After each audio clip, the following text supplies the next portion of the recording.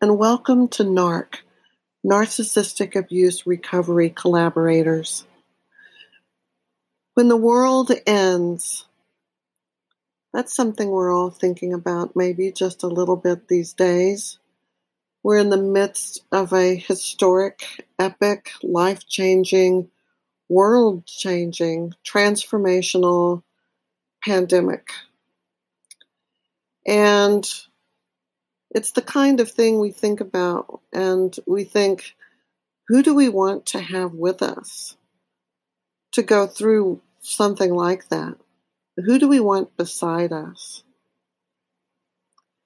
Well, here's my thoughts on this and my message to my narcissistic, sociopathic ex-partner. I begin, Dear Narcopath, I'm feeling angry while it's the end of the world as we know it, and you're feeling fine. Remember that song? It's the end of the world as we know it, and I'm feeling fine. Well, he's feeling fine. I'm not. Because for the longest time, year after year, I believed that he would be there for me until the end, whatever that might look like. Old age, accident, illness, even the apocalypse. We talked about it. We were so interwoven and connected that I thought we both needed each other and cared enough to always be there in times of need, till death do us part. Well, I was wrong. After spending the past 9 months now, this is March 2020, after spending these last 9 months trying to recover from a very brutal discard that was sudden, right out of the blue, this current crisis feels no more abysmal and frightening than the hell that I have walked through these last 9 months. I've heard that getting burned makes you all sparkly and glittery and as if you've been electrified or something. And I think if that's true, I must glow in the dark and glitter like fireworks in the night sky. Speaking of darkness, although I am fearless in the face of the novel corona and resigned to whatever danger that it might bring to me, I have ventured into the bad place a few times over the past few weeks. I call it the danger zone. And when I tell friends, they say, oh, it's normal to feel that way. After what he did, it would be weird if you didn't feel angry from time to time. In fact, we've wondered why you haven't been more angry these past 9 months. It's about time. Just feel it. I imagine him sheltering in place with a member of his harem or perhaps a few members of his harem. He performs kind gestures, appears protective, and polishes his armor to shimmer as the true knight that he actually has deluded himself into believing that he truly is. I wonder how many bad guys really stop to think, hey, I'm a bad guy. I mean, I think a lot of them think that they're the good guys. It doesn't really matter what they think. It's all blame-shifting behavior, and it's quite normal for a narcissistic sociopath. In reality, they are the harbingers of doom, the destroyers, the annihilators, the forces of selfish, lustful, gluttonous indulgence that devours and ravages and consumes its prey, then vanishes with no warning, all the while believing that they had no choice but to do it in order to survive, to protect themselves, to thrive. We asked for it, failed them, showed some kind of weakness, begged for mercy, had no value to them anymore. Only one who has been gobbled up by these evil machinations can tell you what it feels like to have them turn on you, no longer friend but foe, and suddenly rip your throat out and feast on your entrails. You're eaten alive, too shocked and paralyzed with the pain of betrayal to escape to safety. All you can do is just lie there and take it and watch in horror. I didn't know that he was a predator, a beast, a monster, a wolf in sheep's clothing. But I did know from the very beginning that there was something wrong with him. A little bit dangerous, maybe a little twisted, with a little bit of wildness that seemed mostly harmless, mostly being the most important word in all of this equation. He showed me his claws ever so often, but always tucked them back in with a smug little smirk.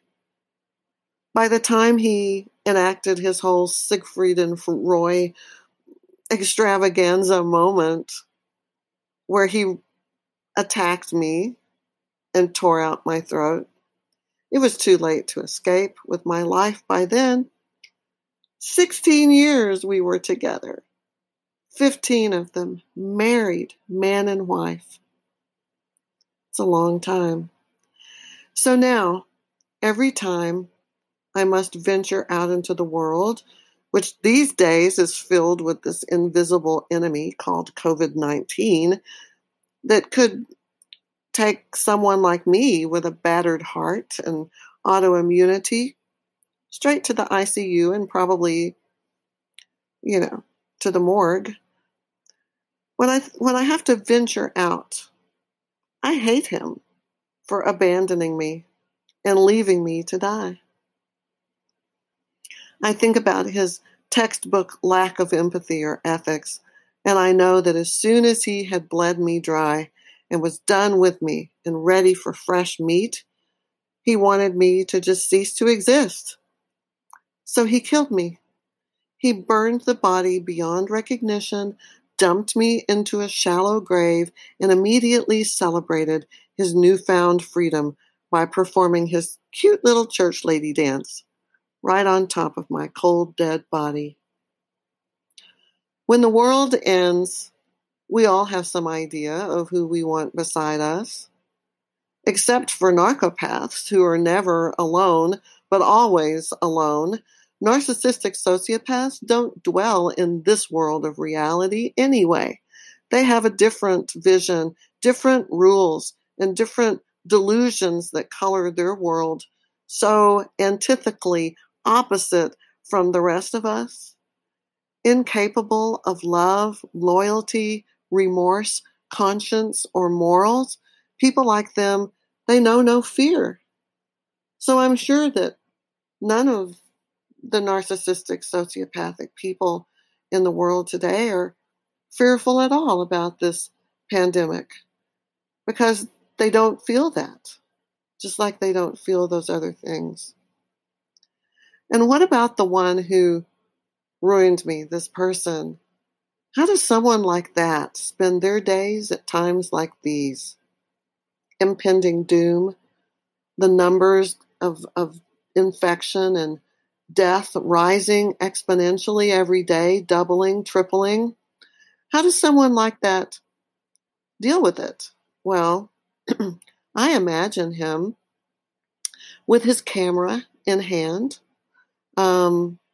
skipping through deserted streets, snapping pictures of the empty landscapes around LA to leverage for his artwork that he believes someday will propel him to fame. He's single-minded and focused on future gain. He's fearless.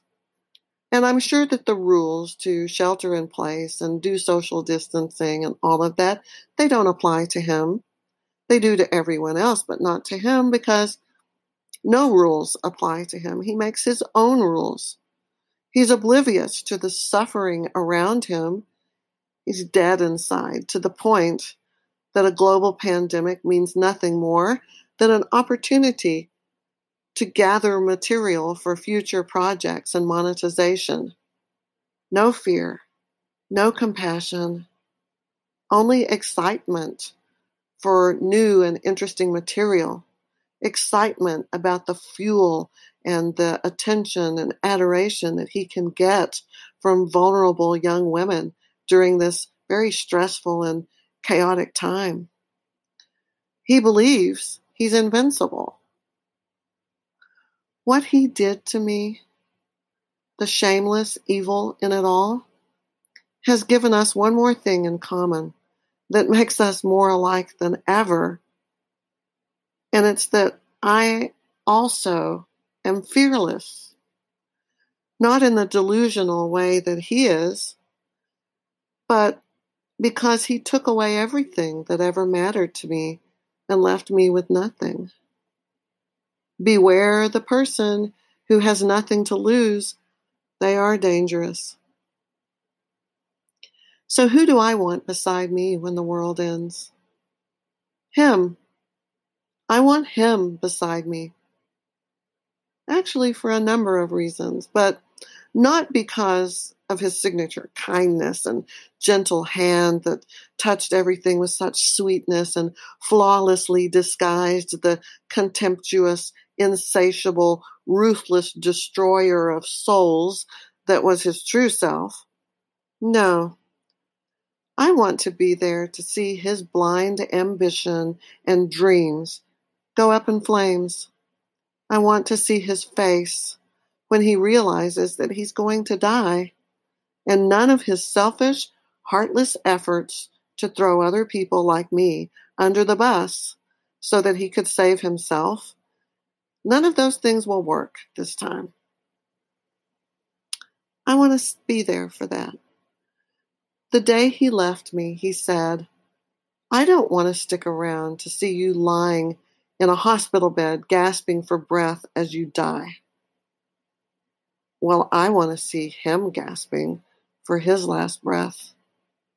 I want to see him burn the way he burned me alive. Out of those ashes, I arose, burned beyond recognition, but still alive. My son told me, Mom, I think that was a curse. It was almost prophetic in light of everything that's happening when he said he didn't want to be there to witness you lying in a hospital gasping for breath as you die. I mean, that kind of sounds like COVID-19 and that you're going to get it and you're going to die and that's what he wanted for you. And he said that to you back in, July, June, way before this thing even was on the radar, before the first case in China. The last time I saw him, he said, I'll see you one more time when you die. Oh, did I mention he has prescient superpowers that could see the future, or so he said, as an ascended being and everything, an ascended master. Well, at the time, I hoped maybe he was saying that he was just going to come and be there with me as I lay dying. But that contradicted the other thing about not wanting to be there. And I started thinking he would gladly let me die alone. Even if I were scared and struggling and totally terrified, he doesn't care. He would just come to see the dead body and have the satisfaction to know that I was finally out of his life. No more alimony, no more having to be reminded of me at all. I would be like, in an urn on top of the fireplace or something and be done. Victory at last, freedom at last, over my dead body. He buried me alive, and it's taken me almost a year to kick and claw my way out of that grave that he put me in. So I say, no, go ahead, please, you go first. It will take more to kill me than your venomous intentions. You infected every part of my body and soul, but I'm recovering, and I let you die a little bit more every day, knowing that you were always dead anyway and just pretending to be real. Soon I will be free. Anger is a poison, so I will not allow myself to hate you for long. I will hate what you did, but I will pity what you are. So when it ends, and we all go to the great blue yonder. Even as he murdered me, he said, I'll find you in the next life, and we'll come back together, and we'll have another life, like the countless of other lives we've traveled together through. And we always do the same thing, time and time again. Forever, we're going to take that journey. But I say, no, there's no next time. This is the last time that you will ever kill me. This is the last life that I will ever love you. It ends here. I will not be tormented by you again in the next life. In fact, I'm pretty sure we're not even headed to the same place anyway. So that is how the world ends, with a promise. And unlike him, I know how to keep a promise. If you enjoyed today's article, please follow me on Narc Troopers. That is my website where you will find many other podcasts, articles that are posted from Medium, and you will also see my video blogs. I have a lot of those too. It is a storehouse for many resources to help you on your healing journey. So join me at Narc Troopers. That's NARCTROOPERS.com. Thank you. Be safe out there. We're going to get through to the other side.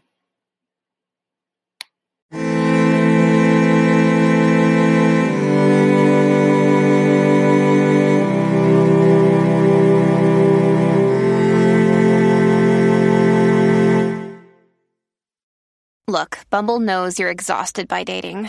All the, must not take yourself too seriously, and 6'1" since that matters, and what do I even say other than, hey? Well, that's why they're introducing an all-new Bumble, with exciting features to make compatibility easier, starting the chat better, and dating safer. They've changed, so you don't have to. Download the new Bumble now.